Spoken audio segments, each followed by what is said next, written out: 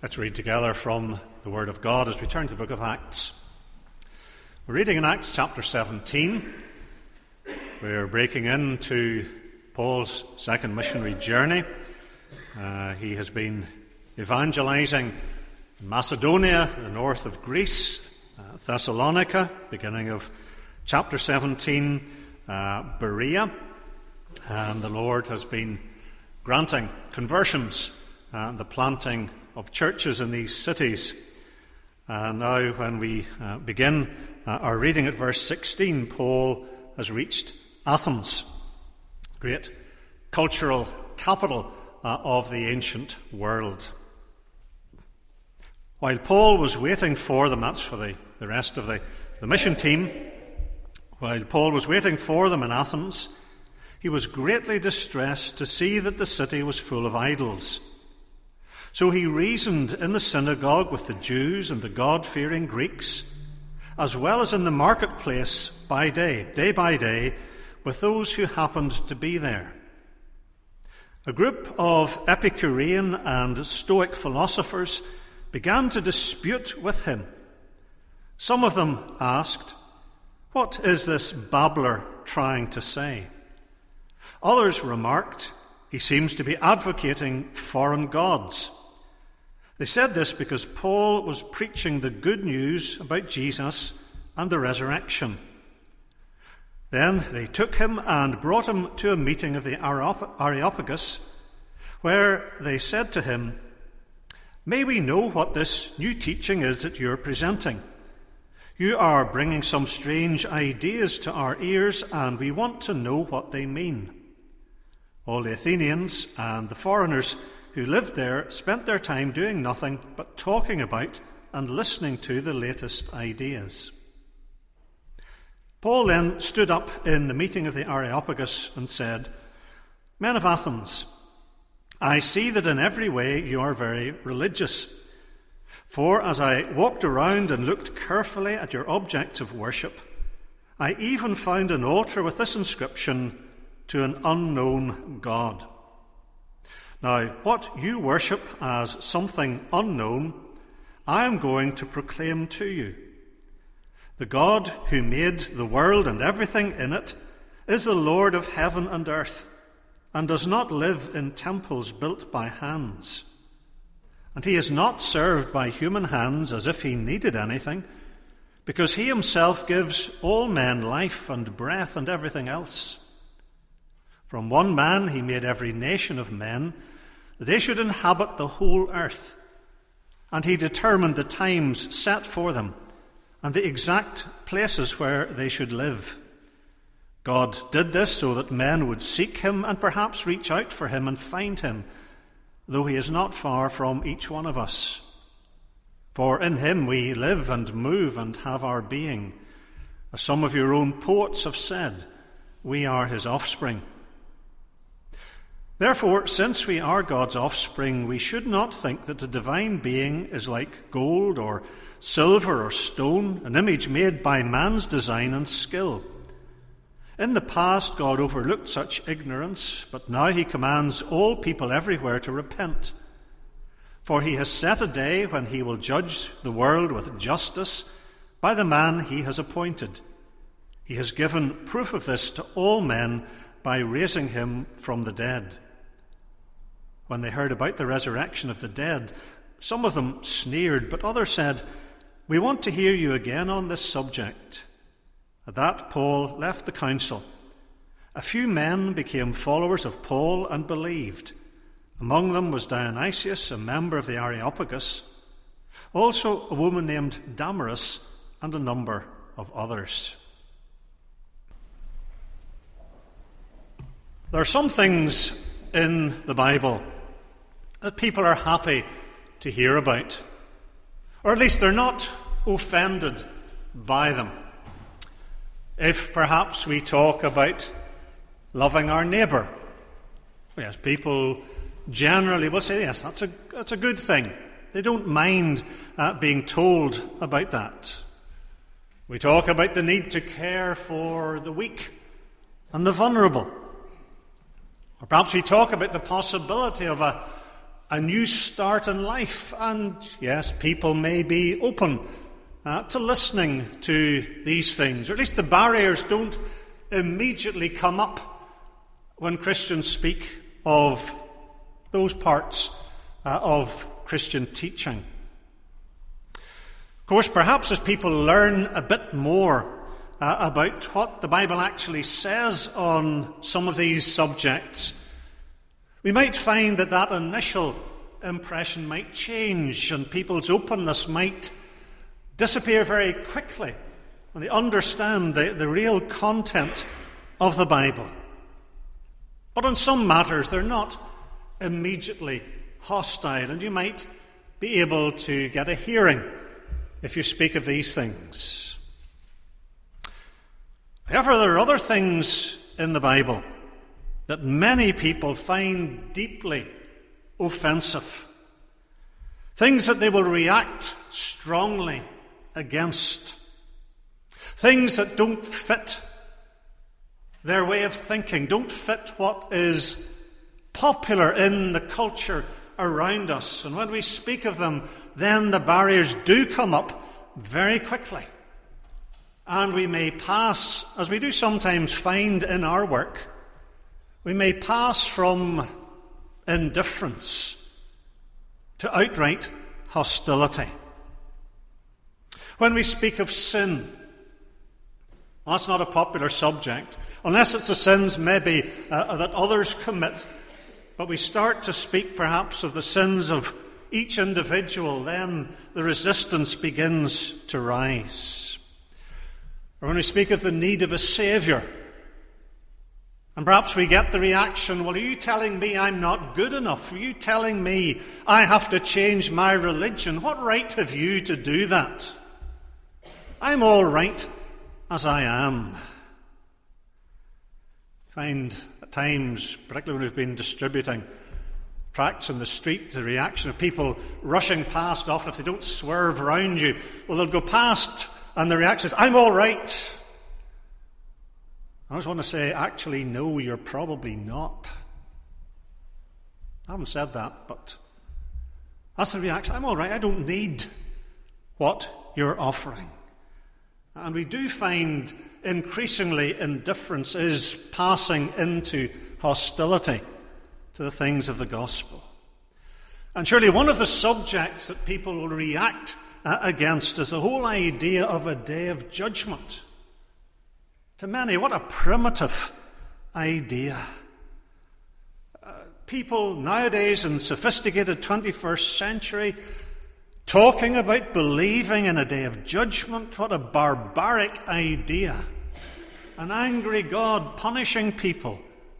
What an incredible concept. And the idea of a day of judgment is one that to many is unthinkable. Now, they may, in their heart of hearts, have an awareness that somehow they are accountable for what they do. God's built that into us. But to be told directly that God will call them to account at a particular time, a particular day, then they really don't want to hear. The problem is, of course, that it's there in Scripture. Indeed, it runs all the way through the Scriptures. We can't pick it out and leave the bits in the Bible that we like. The reality of a day of judgment is part of the gospel. It is something that the apostles themselves proclaimed as they went out into the world, commissioned by the Lord Jesus to take the gospel to the nations. One of the things they spoke about unashamedly was a day of judgment. I want to turn our thoughts for a time this morning to the words we find in the lips of Paul the Apostle preaching in Athens in Acts 17. It's verse 31 that we want to focus on. Acts 17:31. For he, that's God, has set a day when he will judge the world with justice by the man he has appointed. He has given proof of this to all men by raising him from the dead. We're thinking of the day of judgment set. That's what Paul proclaims to these listeners in the Areopagus. It was a gathering of the thinkers and the philosophers and the wise men, so-called, of Athens. And they would sit around and chat and toss ideas to and fro. And that's what occupied them. They had the women and the slaves at home to do the housework and cultivate the fields, and they could sit and discuss ideas. The day of judgment set.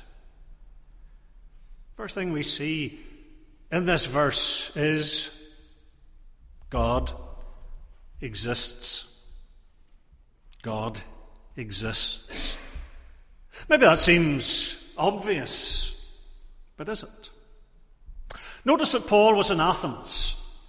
Now, Athens had gone beyond its real glory days as an intellectual centre. It was gradually declining in the first century AD, but it was still a significant centre of culture and of thought. But you notice the response of Paul to Athens. He's there for the first time. How does he react? Well, we're told in verse 16, he was distressed to see that the city was full of idols. The city was full of idols. That was characteristic of Athens, as of any Greek town or city of the day. All kinds of altar sanctuaries, places of sacrifice, and so on. All the various deities of the Greeks. They even had, interestingly, as we're told in verse 23, an altar with this inscription, "To the unknown God." That may seem a strange thing to have, but it was a kind of insurance policy that the Greeks of Athens had established, just in case they had missed out a god. And you didn't want to do that. They could get very awkward and angry if you missed them out and didn't worship them. Well, just in case they hadn't thought of one of the gods, here is an altar to the rest. So, in a sense, no god could say, "Look, you didn't worship me." They could say, "Ah, well, look, there's the altar. Hasn't got your name on it, but that was for you, so you can't strike us down with thunderbolts or whatever." And so they thought they'd covered themselves from every possible angle. This is the altar that fills in any gaps in their devotion and their worship. Full of idols. And of course it burdened the heart of the Apostle Paul. He understands fully that the idols are not real gods. They don't have a real existence. Paul was steeped in the Old Testament. And the Old Testament often depicts the folly of making idols and worshipping them. In Isaiah 44, for example, there's a very graphic description of how someone could cut down a tree, and he could use part of it to light a fire to keep himself warm, and with part of it he'd make a god, and he'd worship it. He'd burn part of the wood to keep himself warm, and he'd worship part of it. What an utterly ridiculous religion. What a ridiculous idea. The gods could do nothing. That's the one thing above all that the Scriptures stress. These gods can do nothing. Indeed, you've got to prop them up carefully so that they don't fall over. What an amazing object of worship. A god that might fall over if you don't stick a wedge underneath him. Worthy of worship and service? Scarcely. And that was just part of the whole mindset of the Apostle Paul. And he understood the emptiness of the idols. We've sung of that already there in Psalm 115. But Paul also knows that despite all the useless idols, there is nevertheless a God. Just because there are all these false examples who are not really gods, we're not to conclude, well, then there's no God at all. Because Paul understands that there is the God he knows and loves and serves. Paul would know well Isaiah 45 and verse 5. I am the Lord, and there is no other. Apart from me, there is no God. Now, Paul doesn't come among these thinkers and philosophers offering abstract philosophical proofs of God's existence. Now, he could have done that. And there is a place in intellectual debate for presenting arguments for the existence of God. But that's not what these people need in Athens. They don't need more argument and debate. They have that from morning till night.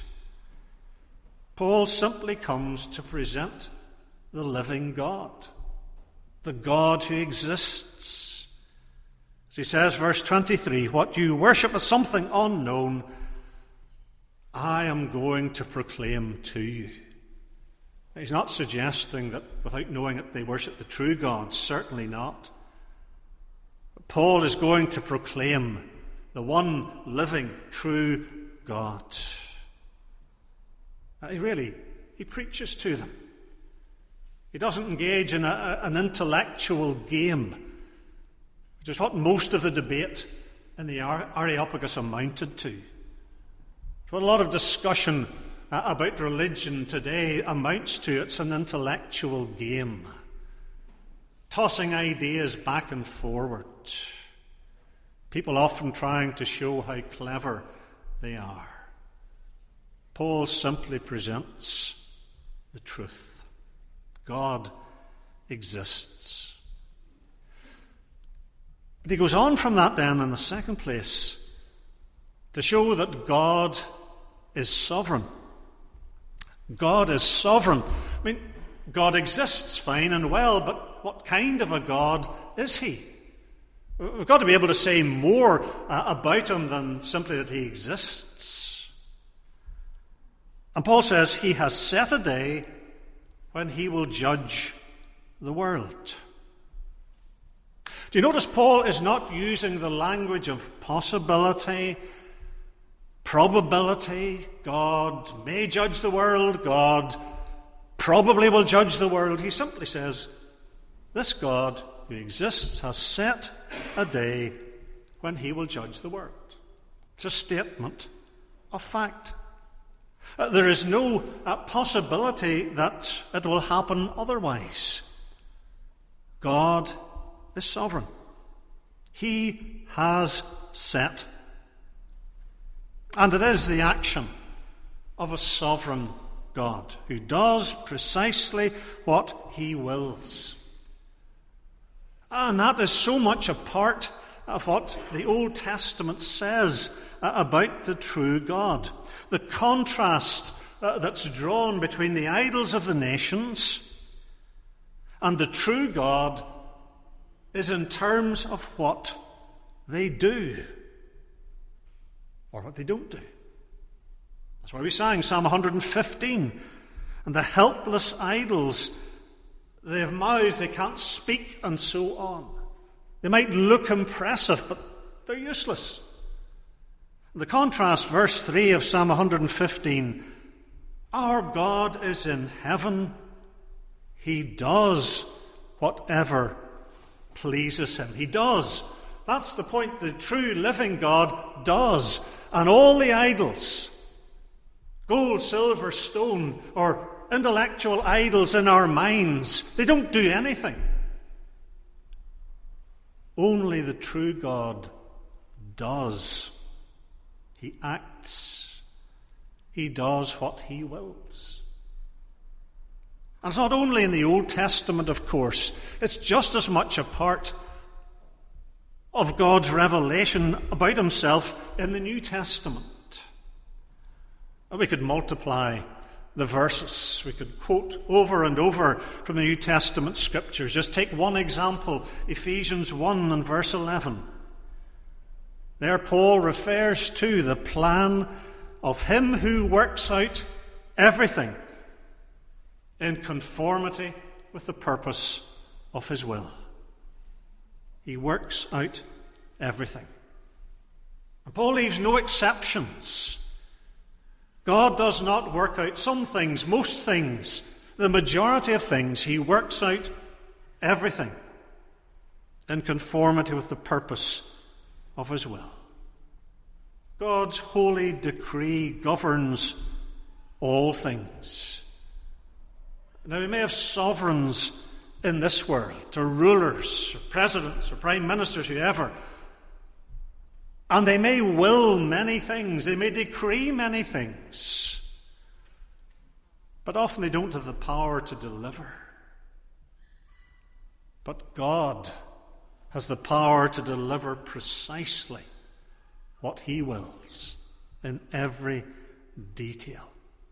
There is no shortfall between God's will and what takes place. For us, often there is. We may will, desire, plan many things that never happen, or happen in an entirely different way. But God is utterly different. He works out everything in conformity with the purpose of his will. And so this sovereign God, Paul says to the Athenians, has set a day. He determines it. It's in, if you like, God's calendar. It's marked in. He knows precisely when it will come. It won't be a moment early, and it won't be a moment late. It will come exactly as he decrees. It will not be changed. How often do we make appointments? And we score them out, we delete them. You have to enter them at another time. Something changed. Something unforeseen. Nothing is unforeseen to God. The date will not be changed.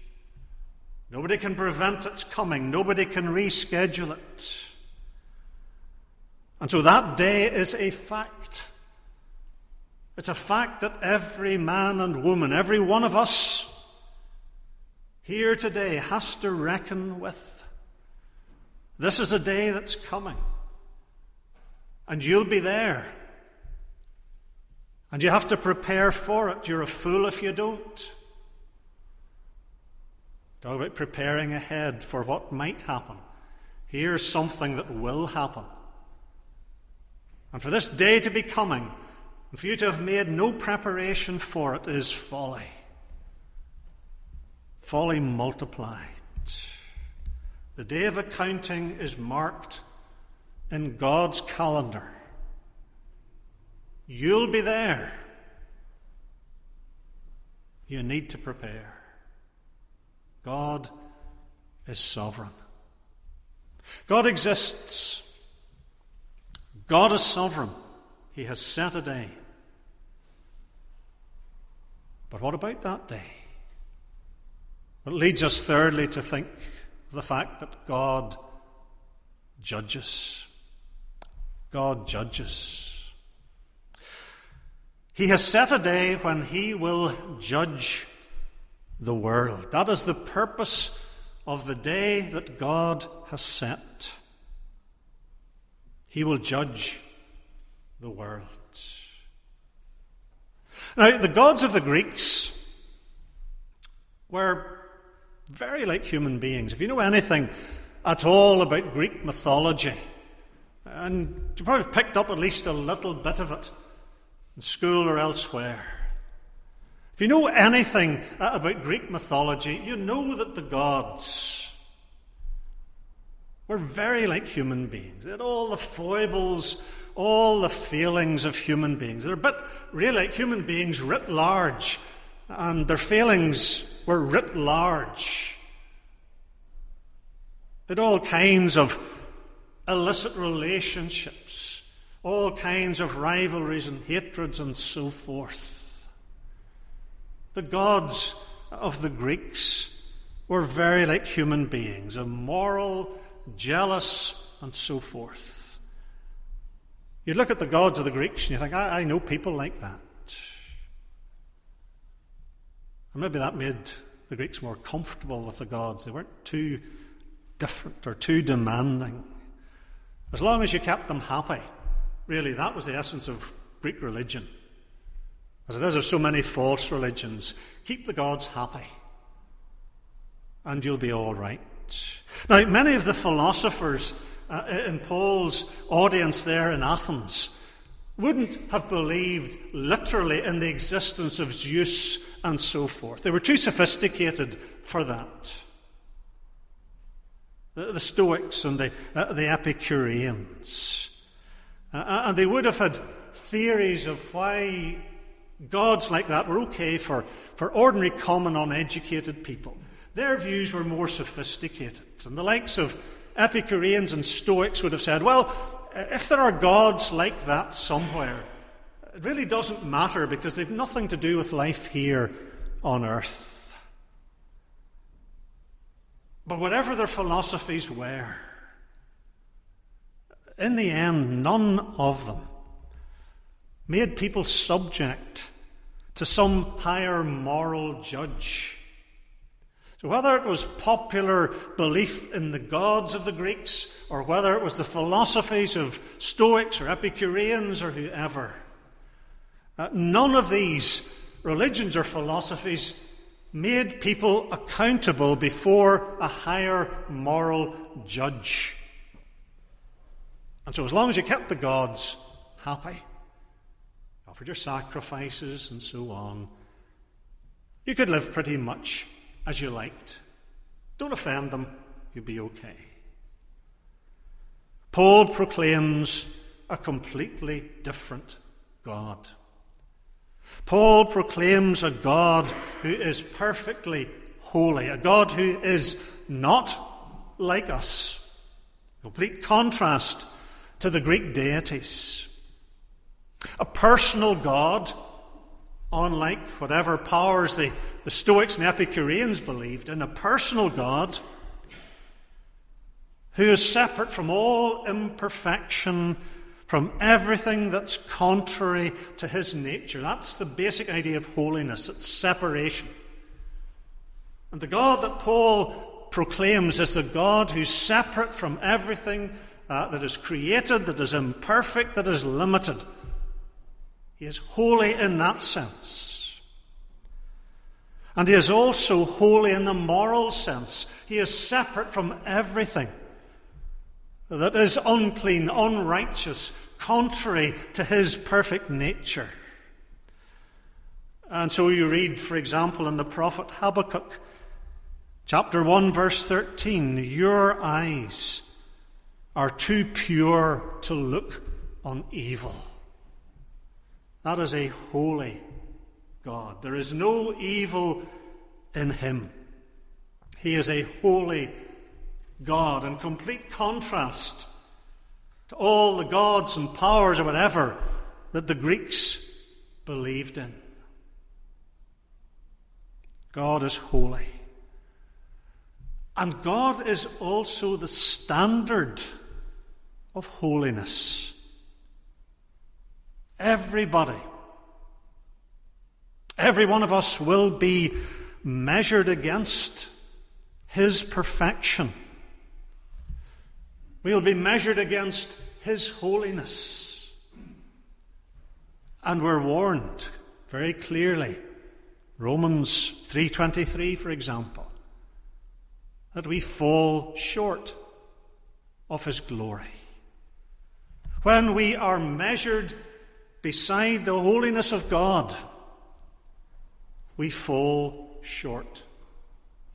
There is not one of us who begins to meet that standard.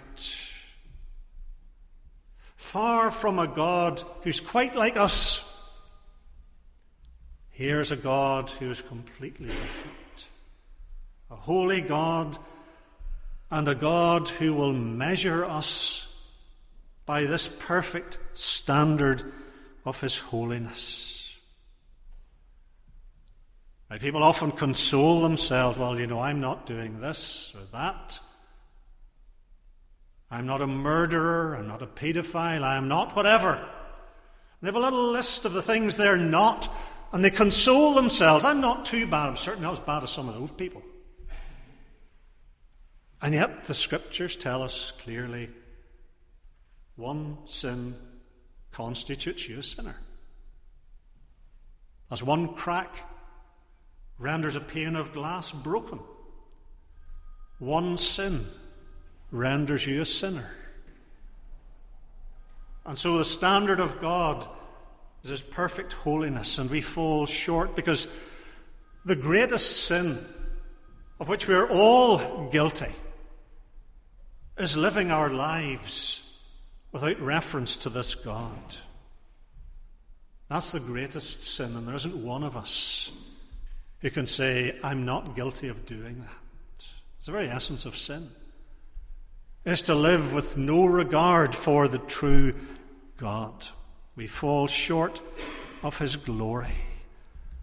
And so the test of that day, when God will judge the world, is a test that none of us can pass. If we stand there on that day before this God, as we've lived and died, we will fail the test. And if we take that seriously, that's a fearful prospect. As we reckon with the day that is coming and is surely coming, it is something that we should be deeply concerned about, something we should be fearful of. To stand before a holy God as a sinner and be judged by his perfect holiness. If that doesn't strike fear into our hearts, we haven't really understood it. That's the reality that lies ahead of every human being who has ever lived. God judges. He has set a day when he will judge the world. Every person, every one of us here will be there that day. And we will be standing before a holy God whose standard is perfection. And we will not meet it. We'll not begin to meet it. God judges. God exists. God is sovereign. God judges. And finally, God appoints. God appoints. As he speaks of this day when God will judge the world, Paul goes on to tell us who the judge will be. He will judge the world, Paul says, with justice by the man he has appointed. And who is that? Well, we're not left in any possible doubt about the identity of the judge. He has given proof of this by raising him from the dead. And of course, we are being told that the judge on that day will be the Lord Jesus Christ, the one who was crucified and who is risen. He will be the judge. And perhaps some, again, react against that. What about gentle Jesus, meek and mild, gentle Jesus who loves everybody, gentle Jesus who accepts everybody? And then we're told he will be the judge on that day of judgment. We're not for a moment denying the gentleness and the love of the Lord Jesus, but we also have to reckon with the fact As the Son of God, he will be the judge. He will judge the world with justice. That's a court that will make no mistakes. We're accustomed to hearing, aren't we, at times about courts where there's been a miscarriage of justice, where there was evidence that wasn't presented, where something skewed the verdict so that eventually there's a retrial and a different verdict is reached. There'll be no miscarriages of justice at the day of judgment. Each will receive precisely what is appropriate. This is the God, as we're told in Psalm 7, who searches hearts and minds. And if we appear at the day of judgment as we are by nature, as sinners, as people who want to live without God, there's no hope for us. No hope at all. No possibility of passing the test. And if we left it at that, that would be a recipe for despair. If there's no hope in us, well, what can we do? But the reference to the resurrection with regard to Jesus offers the hope that we need. Who is the judge? The Lord Jesus Christ. And he is the one who has died and risen again. Why was he raised from the dead? Because he died. Why did he die? And the New Testament tells us clearly. He died to pay the price for the sins of every sinner who look to him and trust in him for salvation. So when Paul speaks of Jesus raised from the dead, we're reminded why he was raised. It's because he died. It's because he had done what's needed to save sinners. And he rose in triumph, having accomplished the work he had been given. 1 Peter 3:18, just one of the great gospel texts. For Christ died for sins, once for all, the righteous for the unrighteous, to bring you to God. He took the punishment for all those who put their trust in him, who give up the idea of somehow trying to be good enough, somehow trying to pass God's test, and realize I can't do it. But to trust in Christ means my sins are dealt with. They're forgiven. Jesus has paid the penalty. And so at the day of judgment, the penalty won't be extracted a second time.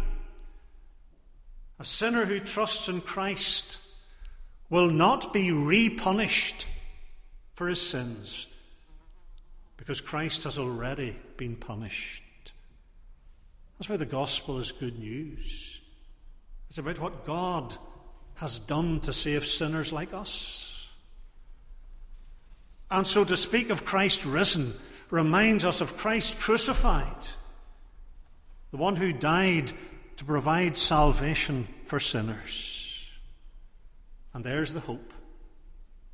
There's the hope for you and for me as we face the prospect of that day God has set. You do not need to fear it if you're trusting in Christ as your Saviour. If you're trusting in Christ, your sins are forgiven. The burden's lifted, it's taken away. He's done all that's needed to save you. And you'll be able to stand before a holy God, not in your sins, but as the Bible describes it, dressed in the righteousness, the holiness, the perfection of Jesus. And so you won't need to be afraid. And so there is hope. To be told that God has set a day when he'll judge the world, if we stop there, we should despair. There's no hope in us. And there are multitudes of people who will be standing there just like that, with no hope. But if you're trusting in Christ, crucified and risen, if you're looking to him as your Saviour, then you don't need to be afraid. you're saved. And you'll spend eternity with the Lord. That's the hope of the gospel. That's the hope that Paul was holding out whenever he preached, in Athens or anywhere else. It's in Christ. We will be there, every one of us, on that day. Make no mistake. Make sure you're ready. You're prepared. And the only way you can be prepared, trusting in Christ, crucified and risen, the only Saviour.